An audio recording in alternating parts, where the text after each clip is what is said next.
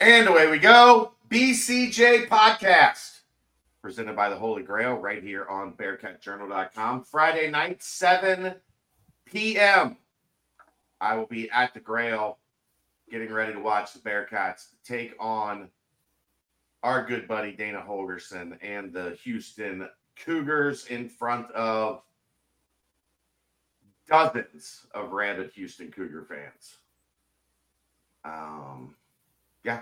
So come down and join us. They'll have drink specials. We'll have the games on. You can get some great food and enjoy a night downtown at the Banks with your good friends at Bearcat Journal. Let's get this show on the road. Hi, Dave. Good evening. Are you going to come down? It's a 7 o'clock kickoff this time, so a little earlier. Highly unlikely. Come on, you can come and have fun. You got to ask the fellas down there. Maybe they could do like a Red Bull and vodka special, in honor of Dana or something. Jaeger bomb shots or something. It would be a fitting tribute. It would. Just Red Bull and anything. Yeah. Red Bull and anything night. Absolutely. But no, I don't know. Probably not. If we're being honest, I probably will not make an appearance. All right. I mean, we'd love to see you. I'm not sure about that. I mean, that would be nice, but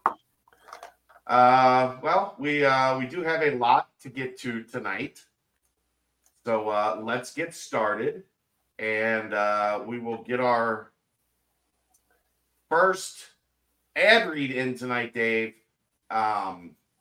We have good news. We got good news today. Our good friends at Team Ticker. Yeah. There's a Team Ticker in every suite in Fifth Third Arena. That's fantastic. I know. Pretty cool. And I got more good news for you. Okay. For your brother, at least. Oh, they signed a deal with WVU? West Virginia is in the pipeline. So it's Michigan State, Penn State, and West Virginia is coming. Nice. For Team Ticker. So pretty fantastic there. Absolutely. 25% off your purchase. $25. Or $25. I do it all the time. We do it all the time. Good catch. TeamTicker.com for more information. Get it for your house. Get it for your man cave. Put it in your dorm room. It would go great in your office, like in your cubicle at work. Just hang that bad boy up on the portable wall. The fight song plays, like you got to have an agreement there. Like if the fight song plays, I get to leave because there's a UC game happening and I have to go. Hopefully you're not working at a spot where you're like still there in a cubicle at 7 o'clock on a Saturday night or something. You would hope not, but I mean, I know people got to grind, but but that's our friends, TeamTicker.com. Check them out. Get the Bearcat. Get the Sea Paul. Aaron's got the Bearcat. They're fantastic. It's great to have. There you see the Bearcat. There you see the Sea Paul. All right, Dave. I kind of saved this for you because I wanted your thoughts. Okay. Saturday for me kind of just put everything in perspective. Yeah. Outside of the Baylor game, because I didn't feel Baylor was extremely superiorly talented from what we've seen. That was two of the most mid-level AAC teams of a game that I can it's just jumped out in my head that this is not the same football I've been watching the last 6 weeks. No. Thoughts? Am I crazy in that? I just saw a bunch of very average mid football. Yeah, I don't necessarily disagree. I think, and it's we're whatever analogy you want to use, we're obviously in the midst of a 7-game losing streak, so we've said a lot of the same things. Yeah, several that's why I thought times. this might be a little bit different of a And we're conversation. but like, it's the same. Like, I'm clearly not going to say that like UC is better or should have won or anything, because no, I'm not saying that at all. I'm saying when watching both teams, neither of those teams looked anything like Iowa State, Oklahoma, right? Oklahoma State, like that. They did not look like the same level of football. Is what I didn't expect them to. I'm not like I didn't either, but I'm just seeing it. I mean, seeing it, watching the game. Those were two average AAC teams that we watched for over a decade. Yeah, but I didn't I knew that going in, so I did too. I just didn't look at I don't look at it as I didn't go, these guys, nothing that I saw from either of them made me go, oh my gosh, these guys are good. Yeah, I knew that already. I know. I'm just, it's like seeing it. I'm a big see it in person, like gauge what's happening. That's why we're at the games. Like gauge what's happening, and just those two teams didn't look like a lot of what else I've seen.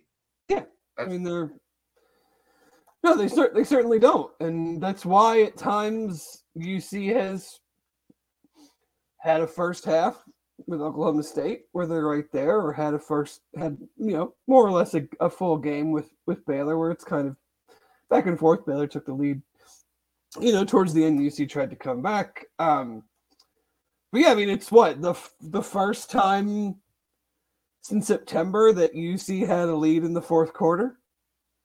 Second half, not fourth quarter. Second half. Just second half. The entire second half. The last time they had a lead in the second half was the Miami game. Yeah, it's literally Groundhog's Day, man. Outside of a couple halves, or Iowa State / Oklahoma, it's like, hey, guess what? We had 500 plus yards again. Didn't really matter. It's it's Groundhog's Day in so many areas, and I think that's where especially for Jeff and I Sunday morning, that was where the main frustration lies. Is just like you kind of combat.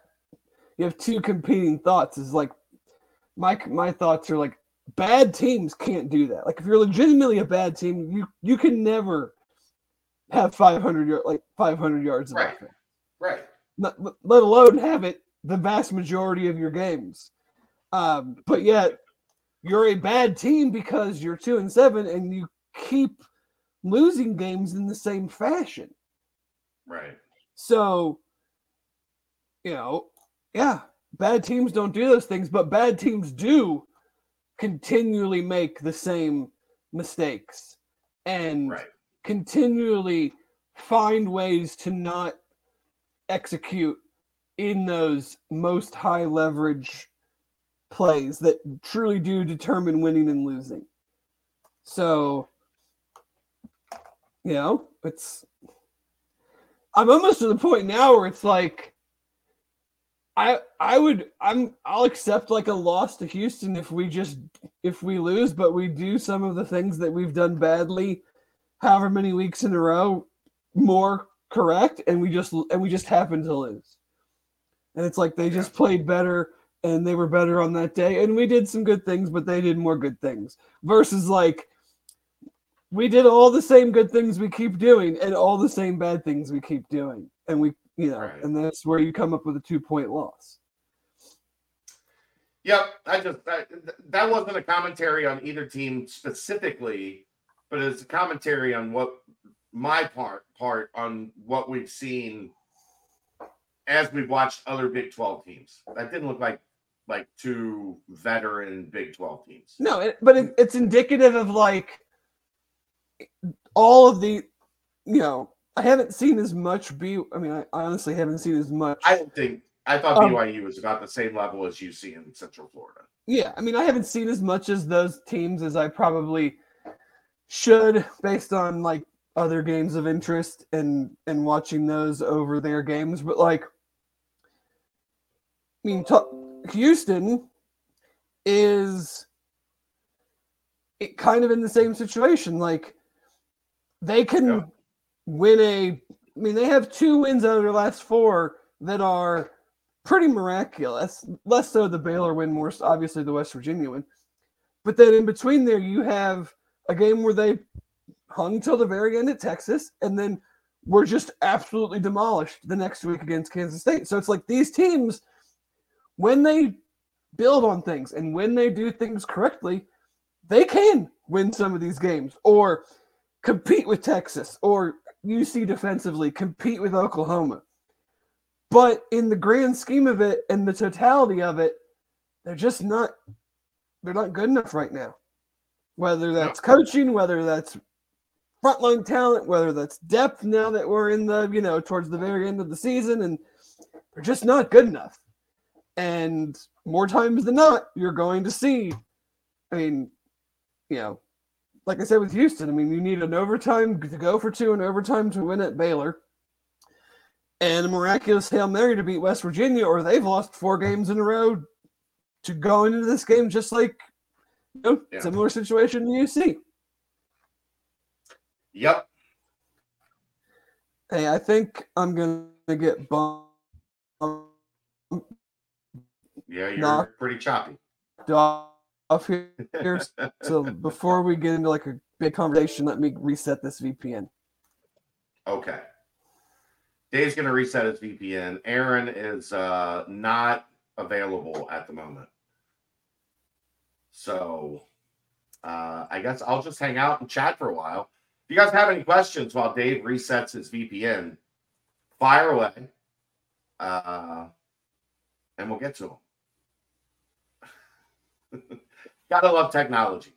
I just right now I don't want to start, like Dave said, don't want to start previewing Houston and sorry, we have kids off school tomorrow, so we were settling things in. You got me? Okay. Are we good? Yeah, I got you. All right. Yeah, you're back. All right. Excellent. There we go. I only reset the damn thing how many times a day with work, and never fails. Like a little after 8:00, if I haven't like reset it right before, it does this. But no, I think the frustration, at least from my standpoint, is if you're 2-10 and it's just blatantly obvious that you were, for could be one reason, could be 10 reasons, that you just weren't set up for this transition in this year. Like, I think we'd all be frustrated, but we could understand that more. I think the frustration comes from the fact of, like, you see things that are good, but then you still... Not enough. Right, not enough, and you still see the same things happening over and over again. Because those are the things that they're bad at. Yeah, you have a 2-point loss to UCF, a 3, what Baylor was, 3? Yeah. So you're right in the game with Oklahoma State at halftime. I think that's where the problem is. If we just were like, man, this year, oh buddy, the Big 12 is loaded and we're making this jump, and it's and we had the transition and all that stuff. Like, so your problem is that they're close to ready. Yeah. And not like you would feel better about it if they were. I wouldn't feel better, but it would be easier It'd be right. It'd be easier to discuss. It'd be easier to discuss. It'd be easier to handle. You can just say, like, we're not there yet. But like I said, like, you can't just play pretty good in a lot of different areas at different times and keep coming up short. That is I think the frustrating part. It's definitely frustrating, but I think that's the understandable part of. Nobody's saying this is an awful roster. They're saying it's a roster that is good in some spots. It's really good in a spot or two, and then really bad in a couple spots. And that's a team that's not ready to make that leap from where they were in the American to where they are in the Big 12, which it is frustrating because you don't feel like they should be winless in the league and on a 7-game losing streak based on a lot of the way that they've played in more than a couple of the games. But you weren't good enough to get over the hump in any of those games. Like they're just not all, like, there's not enough depth. There's not enough high-end talent. And I think I've told this story before, Dave, but I was talking to someone last year as they got towards like the back 2 or 3 games of the season about a lot of those up and down games and like what was happening, why the offense was backsliding. And they said, look, like we had a 3-year window where every time we went out on the field, the other team was here and we were up here. And this year, there's no separation. Like when we're going out onto the field, yeah, we got a couple good players.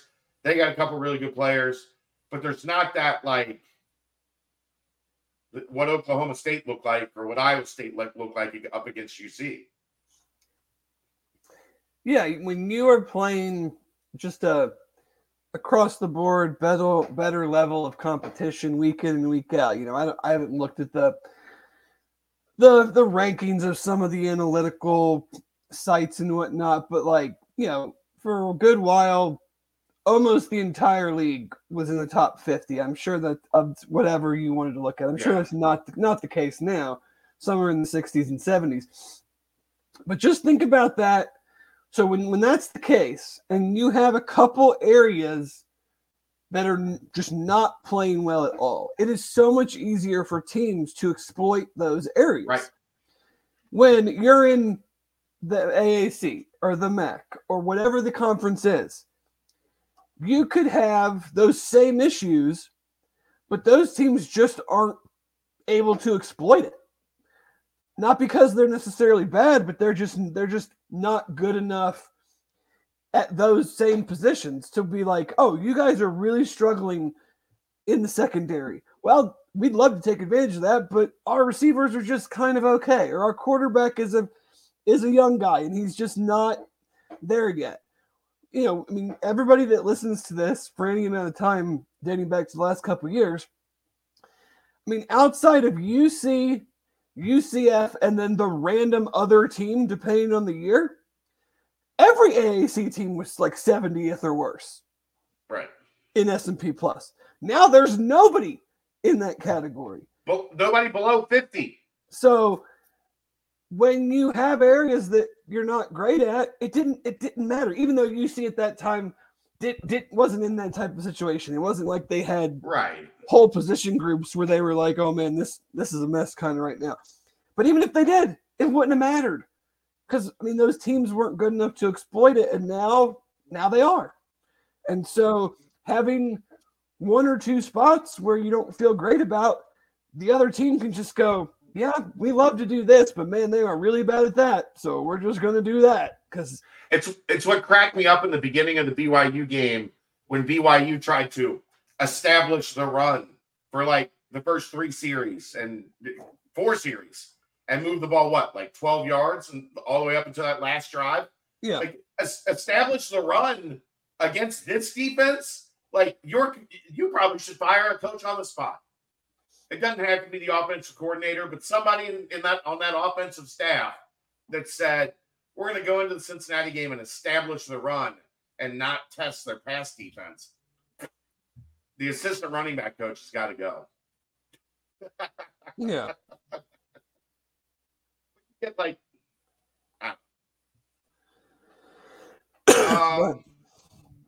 But yeah, I mean it's rinse and repeat, Groundhog Day, whatever.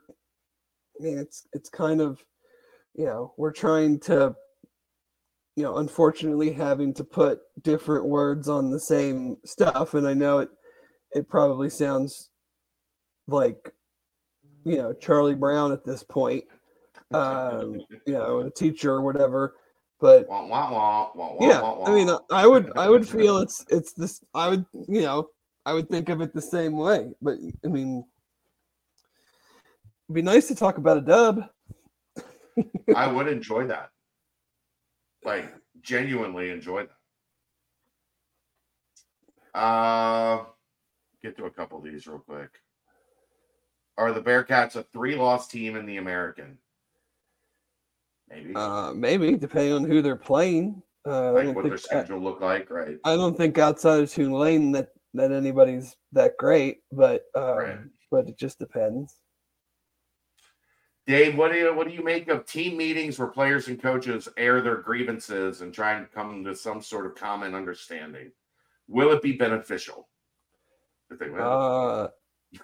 I mean, I think it, those things, I don't know. I mean, they're cliche to some extent, but we're not in the meeting, so I don't know.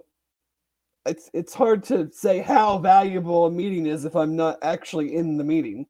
I don't know what the content of the discussion is. I can't really. I don't know who won. If there was an argument, I don't know who won. I can't really weigh in on the validity of it. I mean, I think Coach Satterfield has mentioned this a little bit. Like, there's a lot of dudes that, even in this losing streak, that are playing their butts off and they care a lot. And if that wasn't the case, you probably wouldn't have these types of situations. Because one, the players would be like, yeah, I'm not really interested. And B, the coaches would already be thinking about, like, how are we turning over this roster? And we're not going to waste our breath on some come to Jesus kumbaya meeting with three games left when we know what's going to happen. So, but like I said, at the same time, like, I don't know. It's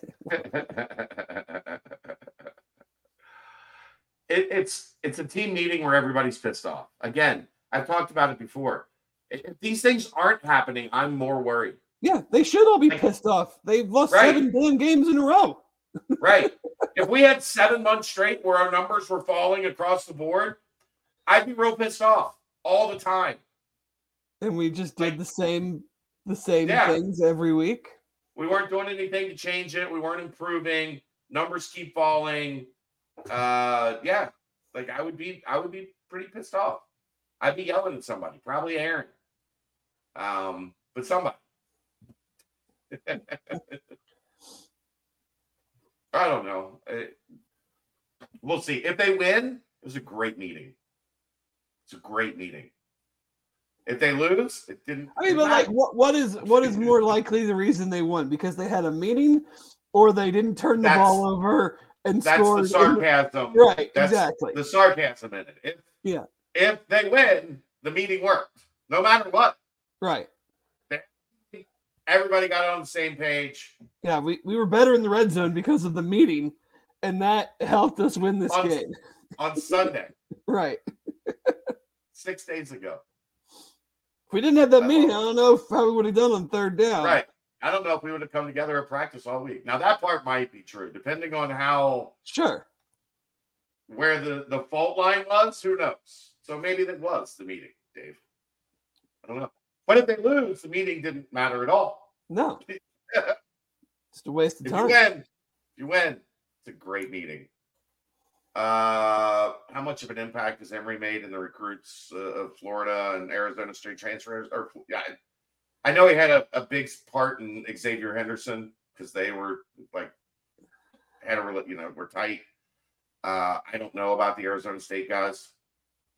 Just DJ Taylor and Carter Brown. Impact on the kicker coming for Reed and Grail. Might have.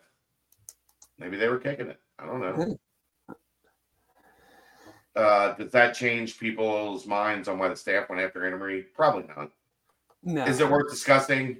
Not really. At this point, they went out and they got a guy that's he's played his ass off.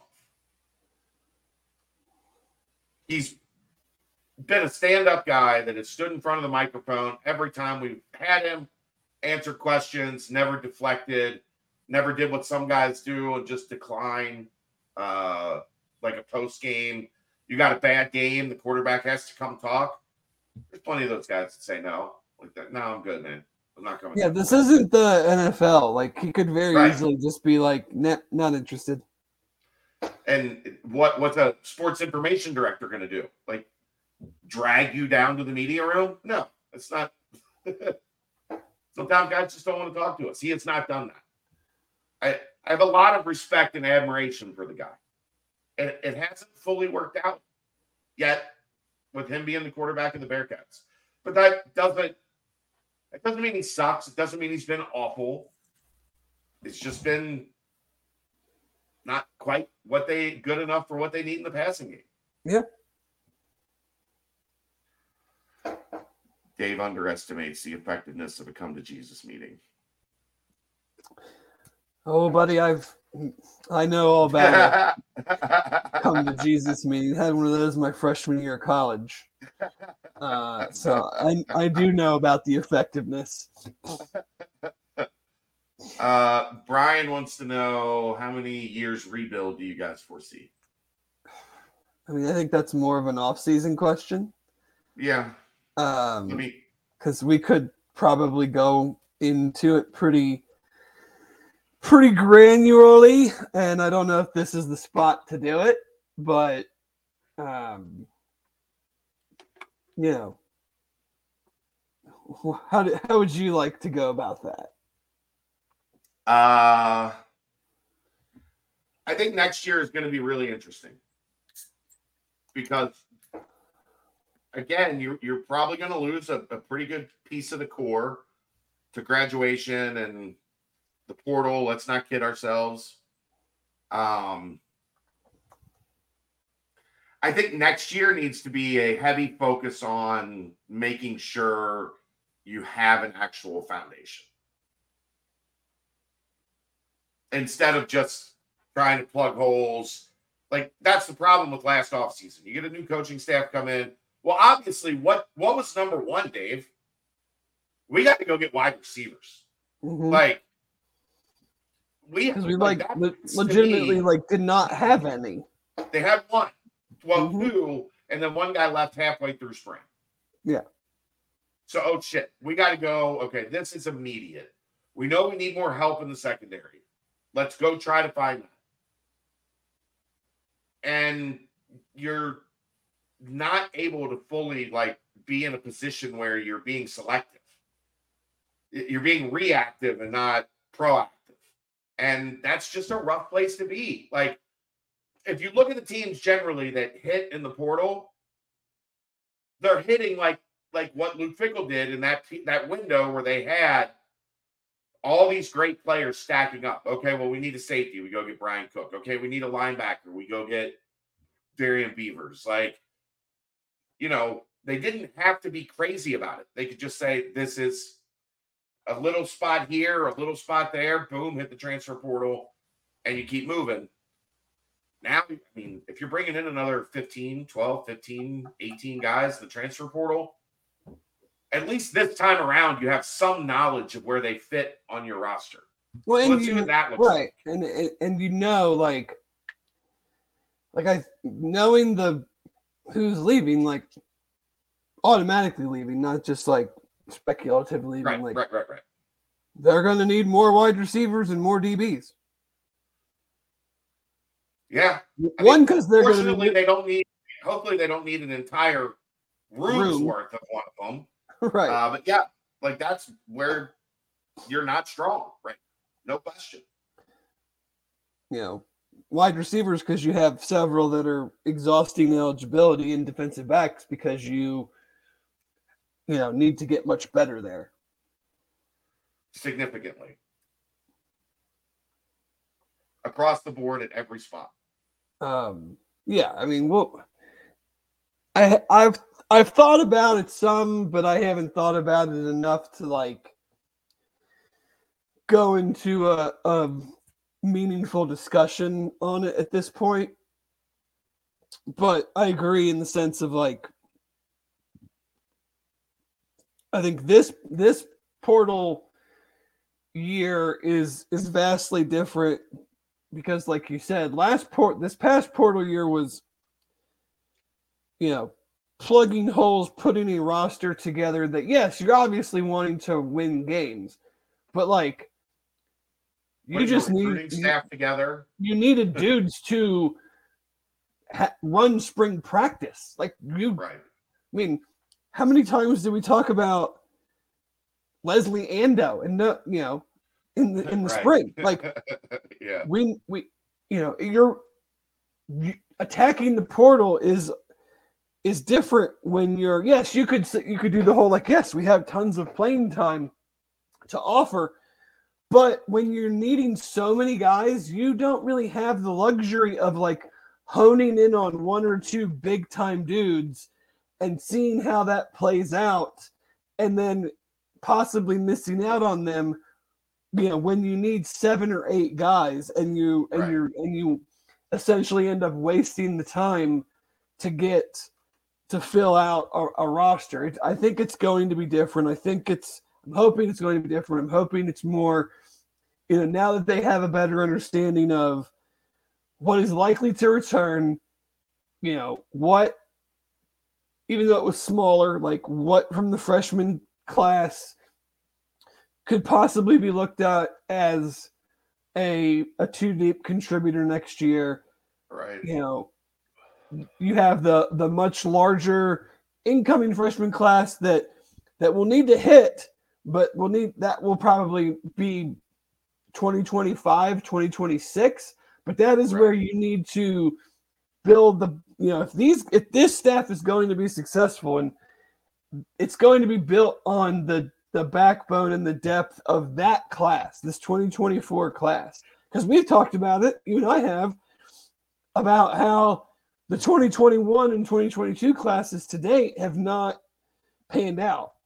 Yeah, and you could definitely make an argument that like the 2018 class, not the half class that Vic got, but the Malik and Josh and those guys, like that was absolutely the foundation for everything. Yes. From the top of that class to the bottom of that class, there were guys that contributed for a long time. Right. So I ask you a question then, Dave. What's that? Do you go Mark D'Antonio, 2005? When they were the 3rd youngest defense in the country and one of the top 10 youngest teams in the country? Yeah. And they just turned it over to the true freshmen. Are you saying said, like next year? Yeah. Take your licks. Let them learn. Probably not. Okay. Probably not. I mean, it paid off for D'Antonio. It kind of paid off for Pickle playing all those young guys really early. The sport is vastly different, especially from D'Antonio. Not as much from Pickle, but I mean, if you did that, it's what Iowa State kind of did this year, and it's worked. I mean, Iowa State did it because their team got thrown off from gambling. I don't think they would have done it. Sure, but they had to, and they did, and it's worked out pretty well. But they still have dudes that are in the secondary that are going to be drafted in the first round and the second round, and like, oh yeah, that helps. I mean, I look at it as like, okay, if you're gonna do that, and let's say they win one more game this year and they go 3-9. What is your realistic expectation if you do that next year? And then if you do that, you are going into 2025 like absolutely needing to take not just like a, hey, we made a bowl, like a, hey, we're kind of like in the thick of it with the Big 12 championship in November. I will just say, Dave, the two greatest stretches in UC football history were on the backs of guys that by the time they were seniors had been playing substantially since they were freshmen. Yeah, but if you do that, and that the staff will not be there to see that through, unless something big happens. I mean, I'm just throwing it out there. I'm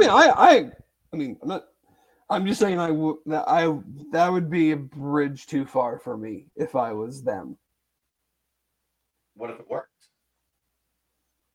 And all of a sudden you go into 2025 with a bunch of dudes you feel really comfortable with. I mean, yes, if you knew it was going to work, then yeah, I would do it. Okay, great. but Ryan, I don't know. We've given our thoughts on quarterback. At what point I thought we should have seen more of him 2 weeks ago. Last week, I understand. Emory was playing well, so I don't know why you mix it up in a game you had a chance to win. I don't know. I wouldn't. Yeah, I mean, I wouldn't be surprised at anything on Saturday. Honestly, I don't know. Scott said in the press conference that they are absolutely trying to win these last 3 games, and I absolutely agree. And then he said last night at the coaches show that to expect Brady to get more opportunities this week. What that means, I don't know. I think you can do both things. That's why I've said I would be for him. That's why I was for him starting, but with all the starters, not just hey, we're turning the whole thing over. I wouldn't learn anything about him if you did that. Right. So, maybe he sees a couple more series. Maybe, it's dependent on everything you say on Tuesday and Tuesday night is all well and good until you get into a game and you're not going to do or not do something in a game because you said something 4 days earlier. The game and the game flow is going to dictate how those things are handled. I think it would be absolutely asinine to be well, I said he was going to play this many series and I know we were winning, or I know that Emory was playing great, but I said it on Tuesday, so I got to stick to what I said. Let's get to Houston. What do you got? Let's get this over with. Let's talk some basketball here soon. Let's see. So, like I said, they've had kind of a little bit of everything the last 4 weeks. The crazy Hail Mary win against West Virginia, the close loss where they probably got screwed on a call that didn't decide the game. But, I mean, if they'd have gotten the first down there instead of being ruled short, they would have at least had one more opportunity to score a touchdown and tie the game, or potentially win it if Dana really, let his nuts hang and went for 2 there to win the game. Followed that up with a 41-0 loss at Kansas State, and then won last week at what is a pretty bad Baylor team by 1 in overtime, where they did go for 2 in the win on the road. So, that's the fine line of it. They've won 2 of these games that UC has lost. Yep. And they're, 4-5 on the year, I think, and 2 and whatever in conference, and UC's 2-7. So, and they've got a quarterback that can. He's playing well. Donovan Smith is playing well. 9 touchdown passes in his last 4 games.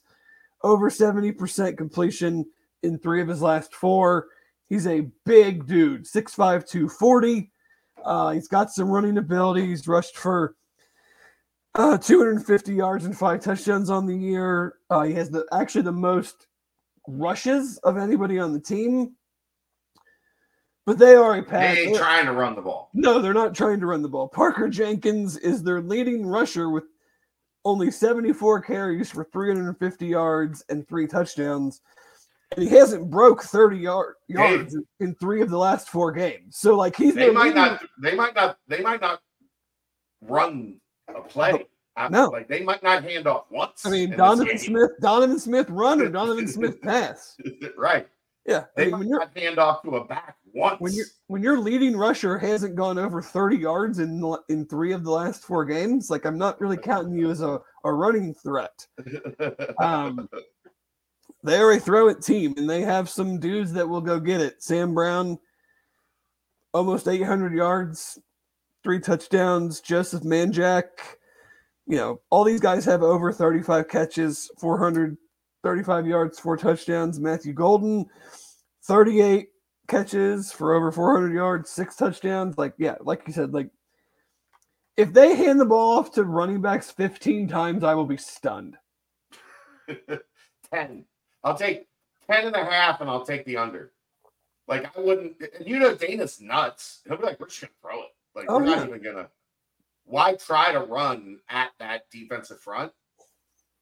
Which hasn't been as good, but they are not good running the ball. So Right. It would. Yeah, I definitely think that this is let's hope that maybe some Kalen Carroll can build off of. I thought he had a fairly solid game. UCF did not. I mean, they had the 2 passes that jump out to me. On the one in their own end where I wasn't really sure why we were blitzing a corner in that situation that they ended up getting 35 on. And then just one over the top, like 40-yarder, which, I mean, that's not like a surprise. I mean, but they didn't, it wasn't like at least one. It wasn't like they were just dropping back and chucking it all over the place and guys were running wide open and like we had seen in some other situations. So they are 13th in red zone offense and in the conference. So, they're about middle of the pack in touchdown percentage, but nothing great. I mean, they're still only averaging right around the same as UC. It's like just a shade over 25 points a game. So the offense is playing better recently, but like they needed overtime to score 25 at Baylor. They didn't score against Kansas State. They scored 24 against Texas. And then I think they were in the 30s against the low 30s against West Virginia, but 7 of that or 6 of that came on the last play of the game. Yeah. So they've been in the 20-point, mid-20s just like UC has. So, Donovan Smith certainly, though, is playing good football. Like, that needs to be said. And they have 3 very skilled, very legitimate receivers. Does Randy Lochtenfeld really think we can't see his disguise? Is that Brady Lichtenberg? Brady, you're gonna have to do a better job coming up with an alias. I mean, we already have a Dan Simon. Like, come on.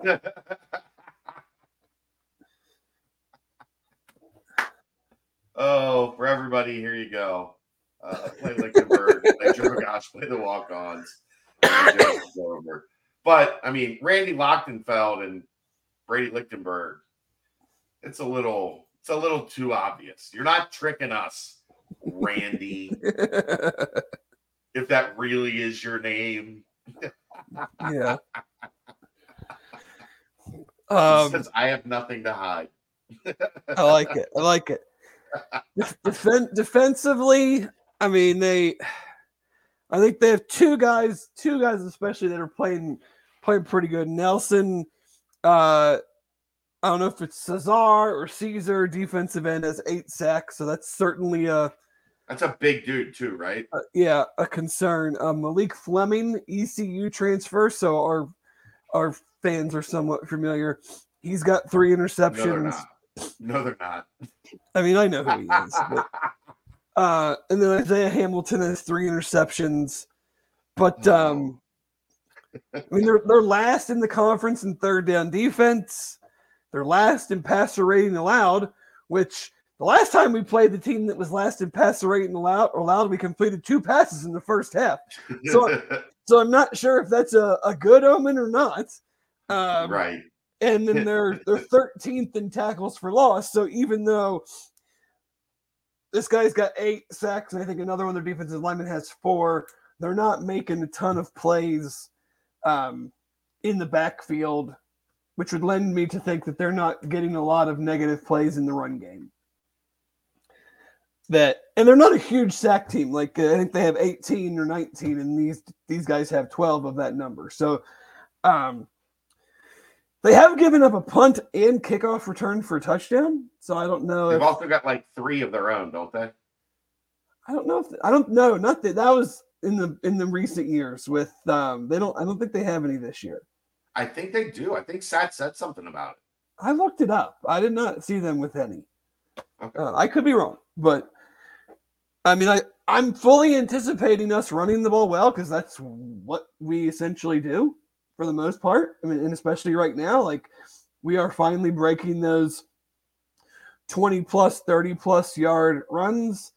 We are 225-ish, 226 a game. Like, I think we'll run the ball well. And can we do the things that we haven't done well? I mean, can we be consistent in the passing, a little more consistent in the pass? I thought Emory was better, like his completion percentage was much higher than it had been. Just can we not turn the ball over? It's certainly not going to be a raucous crowd. Well, everybody there is probably going to be drinking Red Bull, so it might be raucous. Yeah. All 927 people in attendance. So, yeah. But, can we stop? I know stop is a terrible analogy. Can we, not even an analogy, word to use. Can we prevent them from having a stellar day passing and just keep it manageable? Yeah. Right. That'll 263 yards passing. I'll take it. I mean, how many touchdowns though? I don't know. But that's kind of that's really all I've got on them. I thought we judged games in yards now. Yeah, I wish. I am tracking something because we in the preseason we made a pretty we referenced it a lot, the old 200 club, and I'm tracking it with 3 games to go. I will tell you that there are not many teams that are part of the 200 club this year, and the Bearcats and the Golden Knights of Central Florida are the only 2 with losing records that are in the 200 club. Yeah. Deeper seated issues. So, and I'm pretty sure UC's gonna to finish the season there because obviously I shouldn't say obviously, but they're at like 225 rushing and 226 passing. So it's gonna take some pretty low numbers in one or multiples of these last 3 games to keep them from averaging plus in both of those. Right. And you have a couple teams that are on that list that are on the fringes that could technically fall off. So we could be looking at less than 10 teams in that space. And you got like 9-0 Liberty, 7-2 Tennessee, 8-1 Oregon, and then 2-7 UC. Life comes at you fast, Dave. Yeah, buddy. Life comes at you fast. You got a prediction for us? 31-28 Houston. I just think it's going to be a lot like the UCF game. Who's going to make the play? Yeah. And, I mean, until this team makes the play. Yeah, we've been waiting for 2 months to make the play. To say, this guy finally was the one that made the play. Right. Yep. Hasn't happened. All right. Let's timestamp that. Our good friends at Turtles Brew. We've got new information, Dave. Turtles Brew is now expanding all across Ohio with over 100 locations, including now in Cleveland. So go to turtlesbrew.com And you can find out where Turtles Brew is being sold near you. And also, Dave, we've got an updated bottle. The milk jug is gone, my friend. Look at those. That is pretty. I mean, that's big time. Big time from our friends at Turtles Brew. I got to be honest, I'm partial to the milk jug. Because you want a handle to carry it around. That's how you get your sweet tea, right? Yeah. Oh, yeah. You take the team ticker thing. Well, I mean, it's how that's how bottles like there are bottles of tea that look like that. Just saying, if you get your sweet Like the tea, gold leaf. it's Yeah. in a jug. Like you just want the handle. That's what you want. What makes it easier to get into my gullet? Yeah, I need a handle on all my liquor. It's personal preference. Yeah, so that be on the lookout for the new Turtles Brew bottles at a distributor near you. And I mean, you guys know the deal on Turtles Brew by now. Dave loves it. It's one of his favorite things. 0 sugar, 0 carbs. It's gluten-free. Bourbon-infused sweet tea.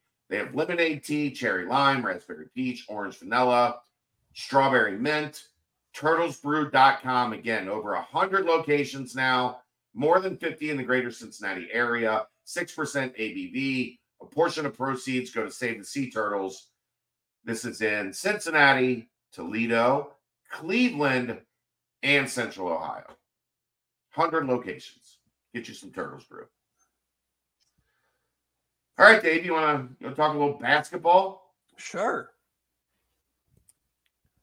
Opening night for the Bearcats on Monday. I actually watched the majority of the game. I know you were tweeting along. You were doing your homework. I was very impressed. Watched some of the second half. So give me your thoughts, Dave. We've had a couple shows now to give ours. What were your initial thoughts from opening night? My first initial thought was loved that 3 of the 5 starters wore headbands. I would like to see more headbands. I think Jizzle and Dan and even John Newman would look great in a headband. What did you say? Somebody needed an arm sleeve? Yep, CJ needs an arm sleeve. And then we'd be right back to like early 2000s Bearcats. Vic did lose the headband before the end of the game. Also a good move. Not sure he's the one I want wearing the headband. But yeah, I'm big on the throwing it back to some headbands and arm sleeves. But in a more serious on the court manner, I enjoyed watching Day Thomas play basketball. And I thought for his first game and for what you had told us, and I thought he did a lot of fun things and played with good pace and attacked when there was room to attack. And I made a funny joke to you on text. I don't know if I should share it, but it was very refreshing to see both him and Jizzle truly attack the rim. Yeah. Based on what we have seen in recent years.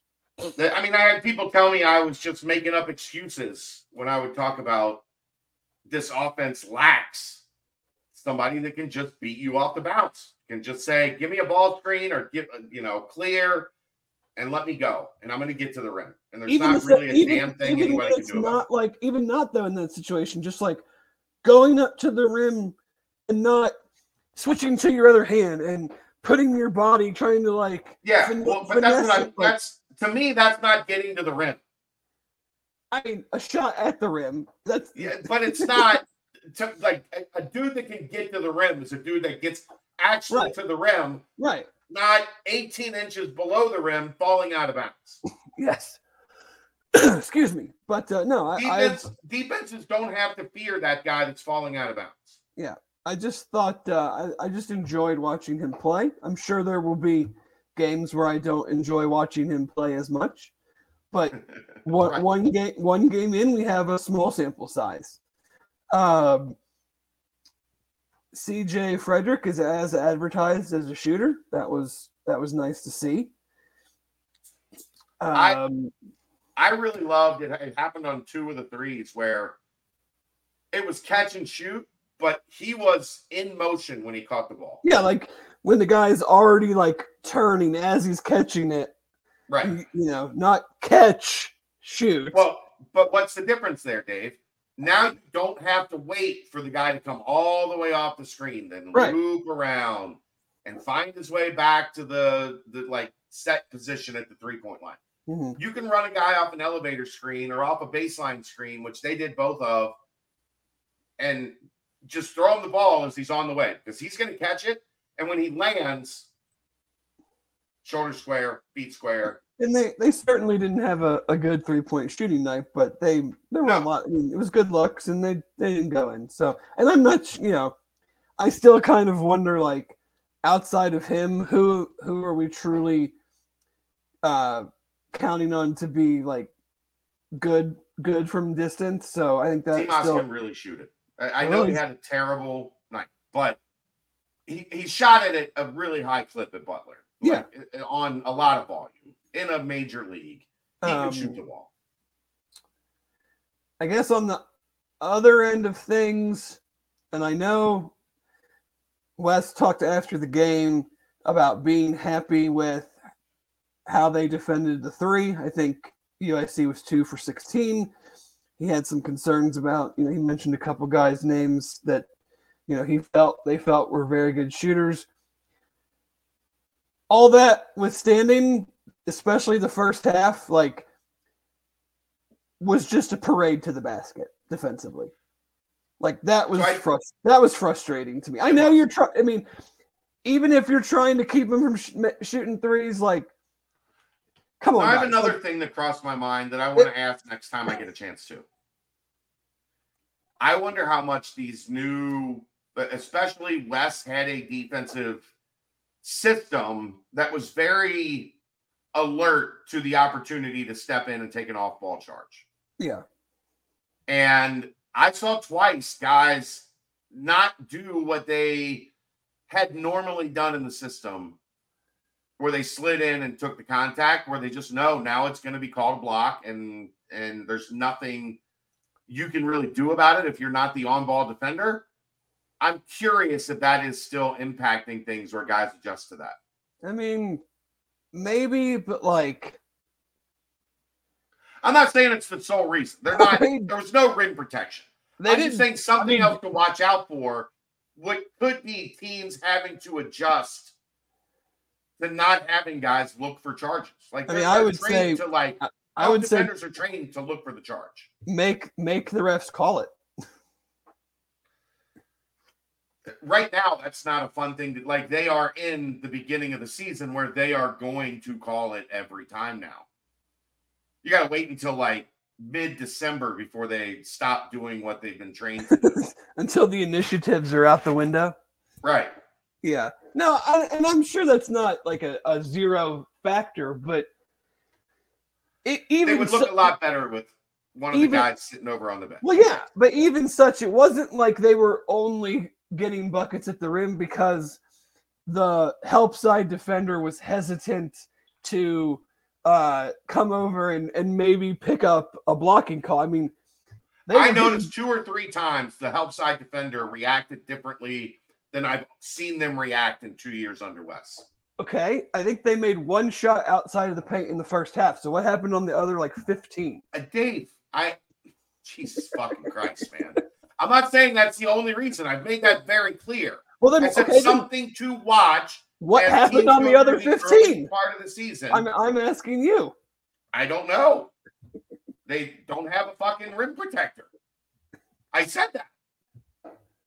But so that means you don't play like any interior defense because you don't have a rim protector? Like, well, guys they're getting beat out guys top. are just getting beat. Yeah, out on the perimeter. It helps if you have somebody back there to save your ass. They don't right now. Well, they might not. So that would be a large concern. Well, then you have to adjust as you're going through the season on how you're going to defend the rim, how you're going to play post defense. Yeah. Clearly, the focus on that team was running them off the 3-point line, which impacts your post defense. Now, do I think they're going to be good defending the rim if they don't get either of those guys? No. I'm just not ready to say after one game what we saw was anything out of the ordinary. No, I'm saying small sample size, just like I said on the other things. But I mean, if we're talking about what we saw, like that wasn't great. No, there were issues. And I do think they got better at it in the second half. They tightened it up quite a bit. They also had a fringe NBA dude that had a very good first 20 minutes. Yeah, for sure. And they held him to 7 in the second half, which I thought was pretty good considering he was really all they had firepower wise. Yeah. What did you see as far as, as far as kind of like your more, nuanced. I mean, it seems so silly to say, one freaking game, but again, it's the only data point we have. I talked about it Monday night, Dave. If you would have told me that Seamas and Vic would combine for 9 points or 11 points or whatever it was, I'd have said this was a game that got decided at after the final media timeout. Yeah. So for me, it was really good to see that thought that this team at its best is going to need a group of probably five guys that rotate nights, having good nights and bad nights. Mm-hmm. Because these are all guys that are going to have bad nights or off shooting nights or nights that the 3-ball doesn't fall or whatever the case may be. So you're going to need a guy like Day to step up and get you 15 on a night when Seamas can't, put the ball in the basket. That part for me was really promising. Didn't like the rebounding really outside of Dan. Yeah, that's what I was going to ask you. In the first half I was watching, but messing around on Twitter. And in the second half I watched a little bit and then went upstairs. And I felt like Dan seemed to attack fairly well on the offensive glass. And that was about it. On the defensive glass too.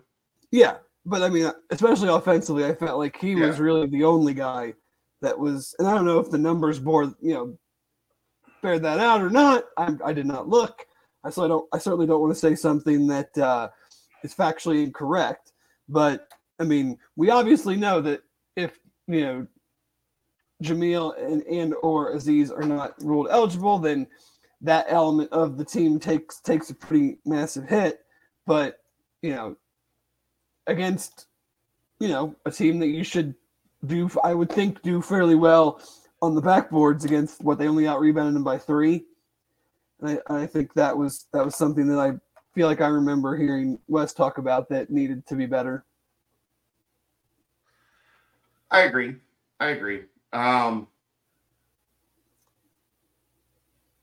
The wing situation is going to be fun to kind of watch work out, I think. Because I do think that's, again, one of those advantages of okay, you can kind of ride the hot hand there. CJ was the second wing off the bench. Yeah.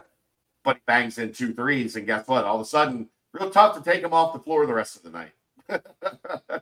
Yeah. But I like that. I like that ability. If Dan can get you 6 points early, all right, then, Dan's going to get a little bit more run this game. Or if Seamas has got one of those nights that he had in the Big East where he's putting up 26, 28, you ride that hot hand. Well, I think it's certainly matchup going to be, again, without those two guys, I think it's going to be a lot of matchup driven to where, like, Yeah.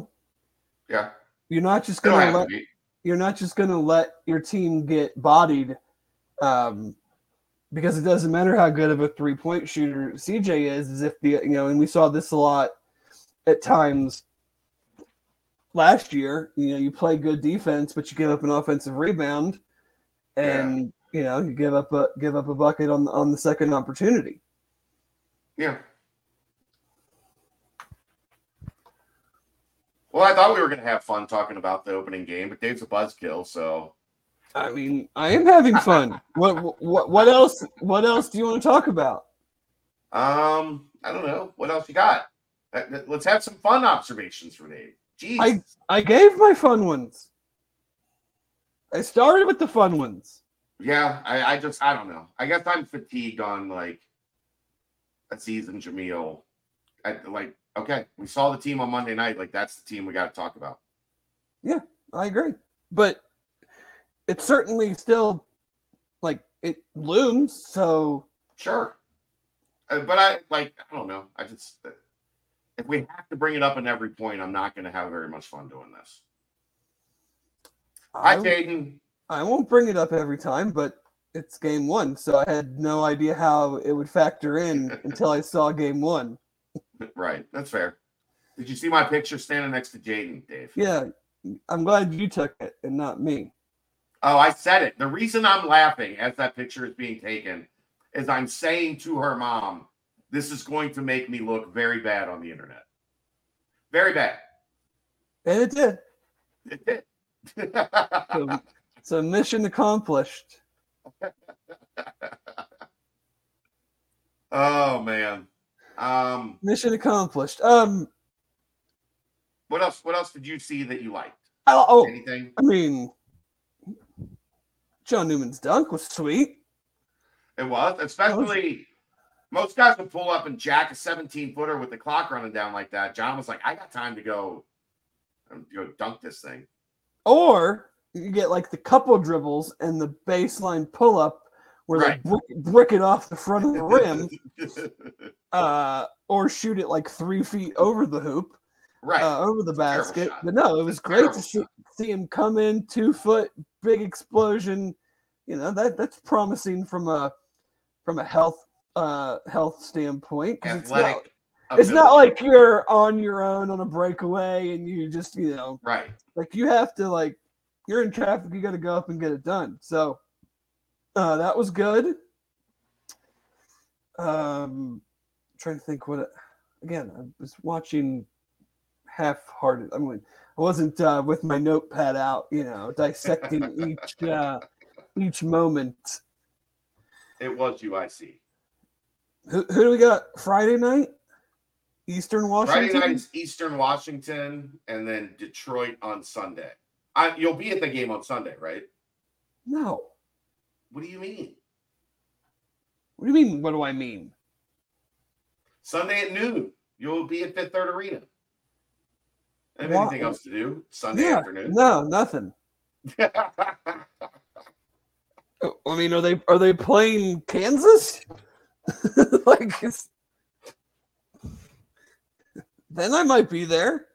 No, Detroit. Oh, no. They don't have what's his name anymore, do they? No. He's finally not there anymore. Is Mike Davis still the coach? I don't think so. Or did he leave when his kid left? Yeah, I don't know. I don't think Mike Davis is there anymore. Maybe I'm wrong on that. I remember something about him leaving, but my brain only works half the time now. Yeah. So no, I mean, those two teams were really bad on opening night. So who was Eastern and Detroit? Yeah. Oh, okay. Not as bad as Vandy. He is still there. He is. Can confirm. Wow. Okay. The old blue hose caught another one. But Eastern Washington played Utah and lost 101-66. How'd our former Bearcats do? I'm gonna look at that. I think there's only one there now. Oh, who's there and who's not? Gabe is there. Oh, where did Mikey go? Weber State, maybe. Oh, he's loving that Utah life. No, I don't know. It's somewhere. Anyhow, Gabe Madsen, 22 minutes, 20 points, and 5 rebounds. Good. That's nice. I heard that one of the preseason things predicted him as like a sleeper, like first team all conference guy. Pac-12er? Yeah. McNeese. Okay. Yeah, McNeese State. That's what it is. I don't know why Weber State popped into my brain. So they got whooped by Utah. Yep, and then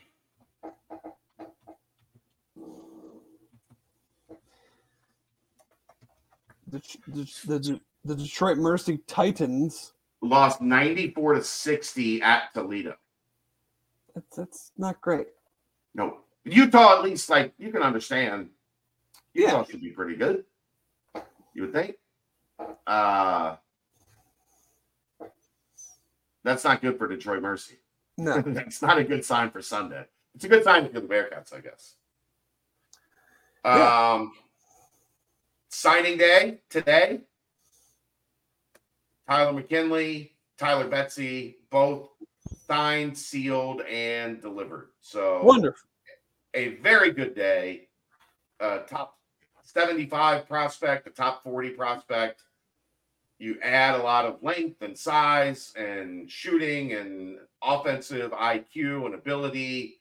Two guys that should be pretty versatile defenders with size at the 4, where, I mean, you're obviously not going to want to all game have them switch onto a point guard, but if you're running a switching style, which they do at times, both of these guys should be able to defend a 2 or defend a 3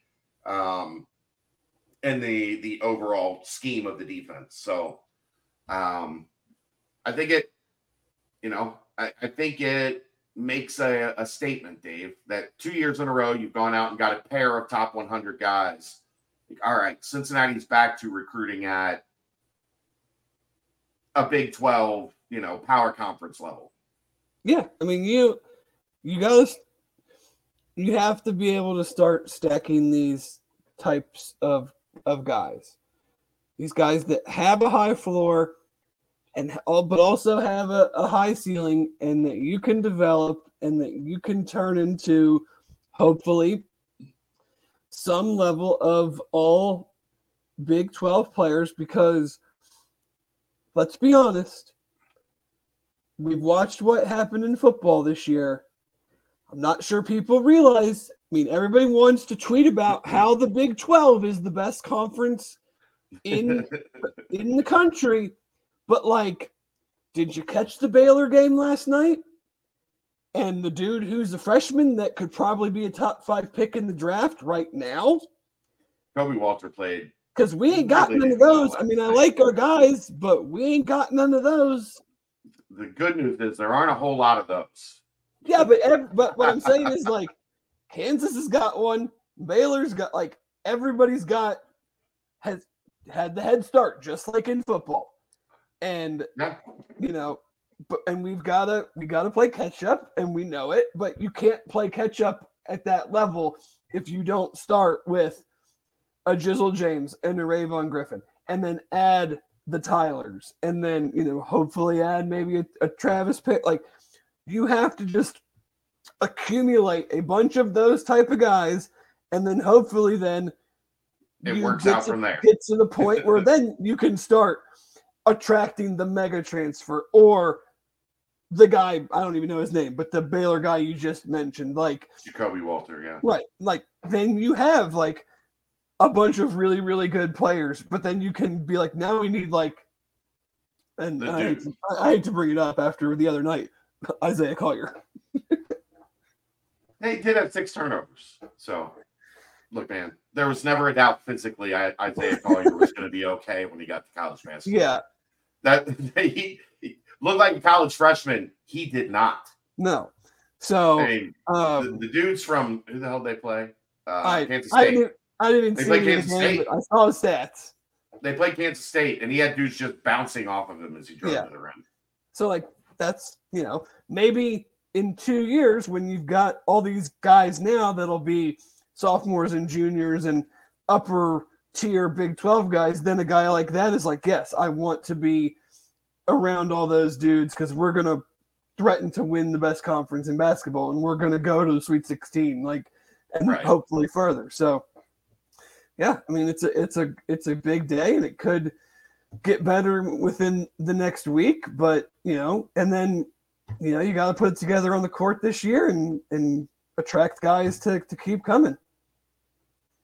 Yep. The signing day number 2 that they have been associated with the Big 12, and both of them have had a couple major hits. And I like that plan more than the go get 1 4-star and then 3 stars and lower to round out a class. Even though that worked, I'd like to try this way. Mm-hmm. You're threading a lot different needle when you do it this way. And I think, and I don't know if it's apples to apples, but I don't even know if we can necessarily avoid it in the transfer portal era. But I don't, in basketball, yes, you obviously want to get the Hunter Dickinson transfer or even the Jameel Reynolds and Aziz Bendago transfer. But how many times are you going to bring a guy up a level or even across a level and they're going to truly make an impact on your team in basketball? Right. I feel like, and I don't know how many times you see it in football, you just have so many more guys moving but just so many more guys. Right, that's what I mean. So you don't know, maybe you don't notice as many of the ones that are hitting, and the ones that aren't are more noticeable because there's just so many more guys. But I just don't want to get into this cycle where we oh yeah, this guy averaged 15 a game at blah blah blah school, and we're like, yeah, but that probably doesn't really mean anything in the Big 12. It might have meant something in the AAC, but I mean, realistically, what is he really going to do night in and night out in the Big 12? You better be going and getting a dude. Right. So that's why I'm get these dudes that are in high school and supplement with hopefully 1 or 2 transfers, not 3 high school kids and 4 transfers. Hopefully we can not be in that situation as much. Again, I don't know if that's doable because when guys aren't getting minutes, they leave, so it opens up spots so until I see different, I kind of just believe now there's going to be at least 5 every year. Mm-hmm. Right. I mean, it's hard not to look at it that way. Yeah. There's going to be 8 guys that are happy and 5 guys that aren't. And a couple of those guys will move up because guys graduated and transferred, and then they'll be happy. But a couple of guys are going to be left back down here, and the guys that are back down here and the guys that graduate, I think that number is on average going to go it used to be 3. There's 3 in a recruiting class. You're that was pretty good size class. I think they have a good, I hate to use the term, but culture. So all that's left to necessarily, and it still might not keep it from happening, but if you just can start winning winning a good amount of games, I don't think guys will do that as much at this level, at the Big 12 level, night in, night out, competing, winning. Yes, of course, somebody that comes in as a highly touted recruit that has either not developed or is just pinched on minutes or something might still leave, even if you're winning a bunch of. Hell, Houston had their backcourt. They've gone to the Final Four the last few years, and their backcourt's still, leaving every year. So I'm not saying that UC will be some outlier in that sense, but you hope that maybe that keeps that from being a yearly thing, and maybe it's more of an every other or every couple year thing. Yeah.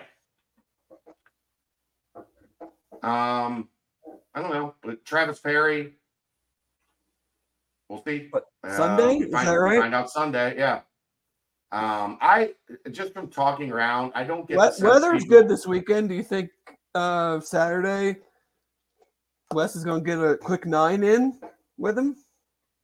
No, probably not, because it's a dead period, and he's not allowed to see it right now. What if they just happened to show? What if they were both singles, just happened to show up at the golf course at the same time and was like, "Oh, guess we have to play together." That would still be frowned upon by the NCAA. Oh, okay. Well, I think they got a lot of other things they're worried about right now. Yeah. But I think they also, like, if Wes Miller sneezes wrong right now, they're going to be taking note of it. Probably that is also true. We'll find out Sunday. It doesn't feel like after the Bama visit this weekend that Bama feels like they have any traction. Bama writers are putting in predictions for Cincinnati. Like, I just, if that visit made a difference, I think we'd be hearing a much different tone out of it. Right. I still think this comes down to Ole Miss and Cincinnati. Gun to my head, I'd give a slight lead to Cincinnati, but I know Ole Miss is being very aggressive in this recruitment. So, got to hold them off. Like, that's, that's how it works. I mean, that's how it's going to be that's the way you would want it to be with every single recruit moving forward. Right. We're down 2, and the team that feels like it's behind is not going to give up. I don't need to see like any more of like, oh yeah, we got this one locked up because it's us and these other, I'm fine with that. Like, that's the way it needs to be. Yeah, I agree.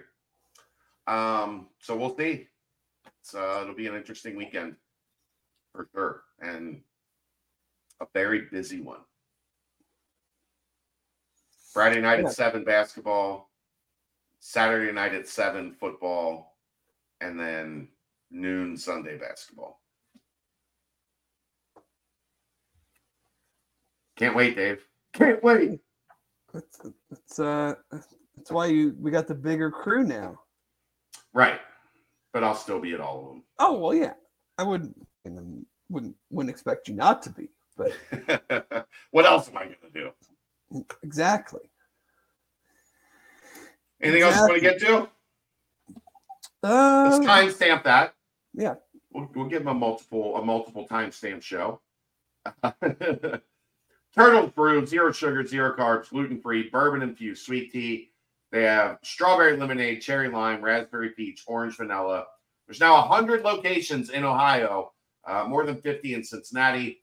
TurtlesBrew.com for more information and to find those locations. And, look, Turtles Brew has gone big time. They've changed the look. No longer in the Aaron favorite half gallon that he could carry around with him, but now in the more sleek and svelte containers for Turtles Brew. So there you see the flavors, and make sure you get out and get you some today. Finally, Home Field. Aaron, can you pull up the bomber? Home Field Apparel. Go to homefieldapparel.com. You're going to want this bomber. Have you seen it, Dave? I have. It's excellent. I mean, that logo with the UC and the Angry Bearcat behind it. Well done. Well done. Geoff bought it. Of course you did, Geoff. Fake John Goble says you can get it on the west side at White Oak Marathon while you stock up with your Cincy Light. I mean, it's the perfect tailgate combination. Have yourself a Turtles Brew, have yourself a Cincy Light. Have yourself a Turtles Brew, have yourself a Cincy Light. Yeah, get some to bring to Morgantown next week. Yeah. I'm sure those people, they might make $1 billion in West Virginia if they ever move to West Virginia. Maybe. I think they would have to go there with the handle one. There it is. The Cincinnati logo bomber, the Angry Bearcat, the awesome old school UC logo. It's got the Cincinnati across the back. Very good stuff. and save yourself 15% with code BCJ23 from our good friends at Home Field Apparel. Anything else around college sports you want to get to, Dave? Any basketball you want to talk about after the opening couple days? I mean, my friends and I were obviously making fun of Vanderbilt losing to a team that has won one game in the last calendar year, basically. Basically. Like, they had not won a game in a calendar year. That was obviously hilarious for a bunch of Tennessee guys. James Madison beating Michigan State, certainly a surprise, Yeah. Any given night.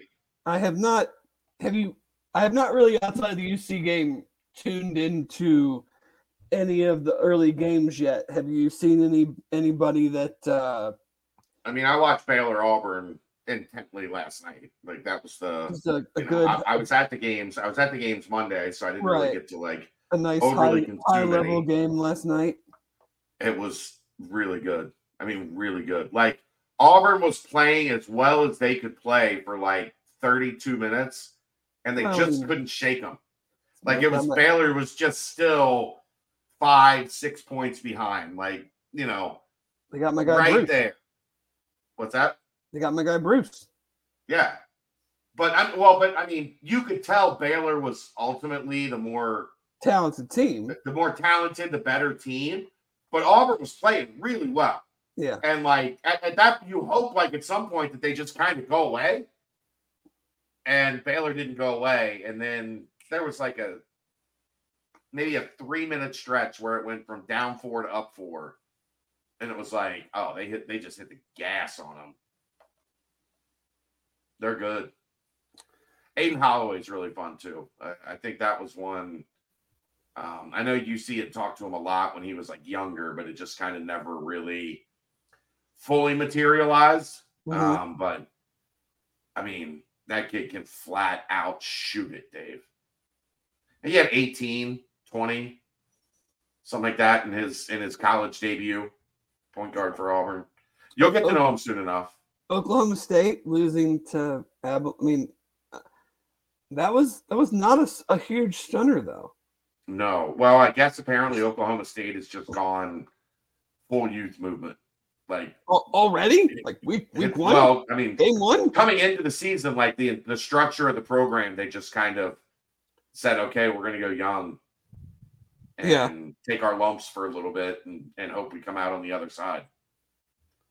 Which is, I'm sure that goes over great with fans in the transfer portal era. I sense the sarcasm in your voice. Houston won by 53. Yes. I think they're going to be good at basketball. BYU won by 47. Iowa State won by 41. Kansas won by 43. 3 other teams won by more than 30. Are you trying to tell me this league's good? I mean, I'm not trying. I am.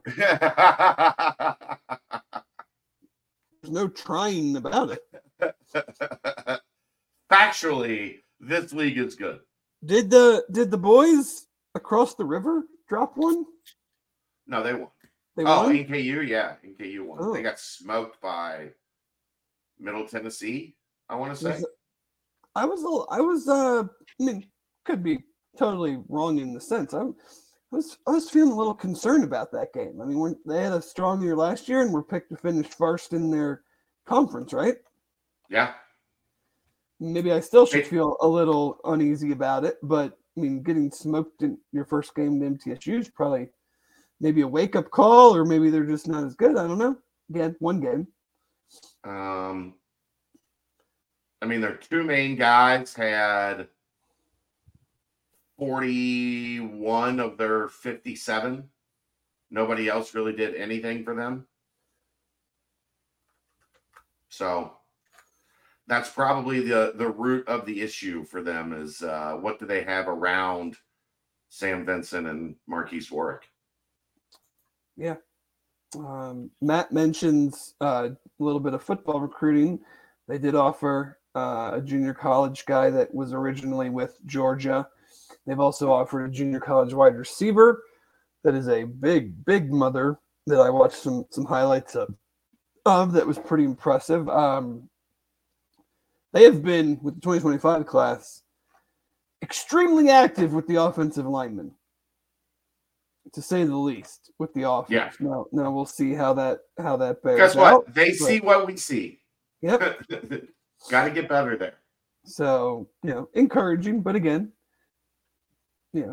building the relationships and closing the deals and all of that. But yeah, I think it will be interesting to see. The JUCO level is not nearly what it used to be. But I still think if you're looking to get a couple older, high level, prototype, I think his name's Marlon Dean, the guy that was originally with Georgia. I mean, he's a 6'5", 6'6", 275-pound defensive lineman. I think the receiver they offered is 6'5", 215. You're going to want to try to get some of those bounce back guys that went JUCO that had those measurables or had those recruiting rankings coming out of high school and maybe it just didn't come together or there was an injury or whatever, and you need to try to hit on those. And I would say get a couple of those guys. So we'll see if anything else comes along from that spot. But I would say maybe one or two more high school kids, maybe. Yeah, it depends on what becomes available, I guess. Yeah, sure. If they find a lineman on either side of the ball that they like, right? they'll find a way. They'll find a way. But I can't think of I'm sure there are guys, but I can't think of any off the top of my head that for 2024 that they're still out there.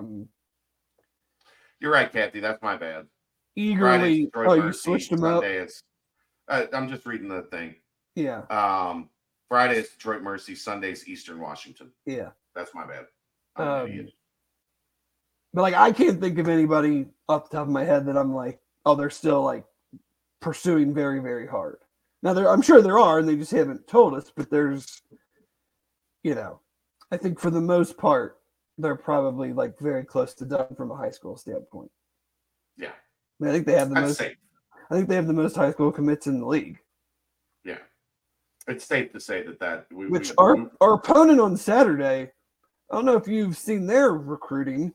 They're not, right? I don't know. I think they're less than 10 guys, 111th in the country if you want to go just by a rankings, but that's an interesting strategy. They've just decided we're going to the portal, for everything we need. I guess. Good luck. Because if that isn't their strategy, then I would be very concerned. Yeah, I don't love that strategy. We'll see how it pays off. Right. All right. I don't have a whole lot else. Do you? No. Are there any games tonight that I should watch, or did everybody basically play Monday or yesterday and now today? Mostly Monday and Tuesday. I scrolled through and didn't really see anything. And it's already 9:30, so. Yeah. All righty. Yep. That'll wrap it up. Appreciate everybody for tuning in as always. Thanks to Team Ticker, teamticker.com, Turtles Brew, turtlesbrew.com. Exciting stuff from both of them tonight on where their businesses are going forward. Imagine that, Dave.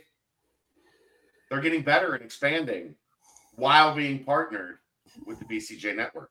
It's wonderful. That could be you. Hit me up. Could be you. We'll see you next time. Thanks to the Holy Grail. As always, we'll see you down there Saturday night, 7 p.m. as the Bearcats take on the Cougars. This is the BCJ podcast right here on BearcatJournal.com.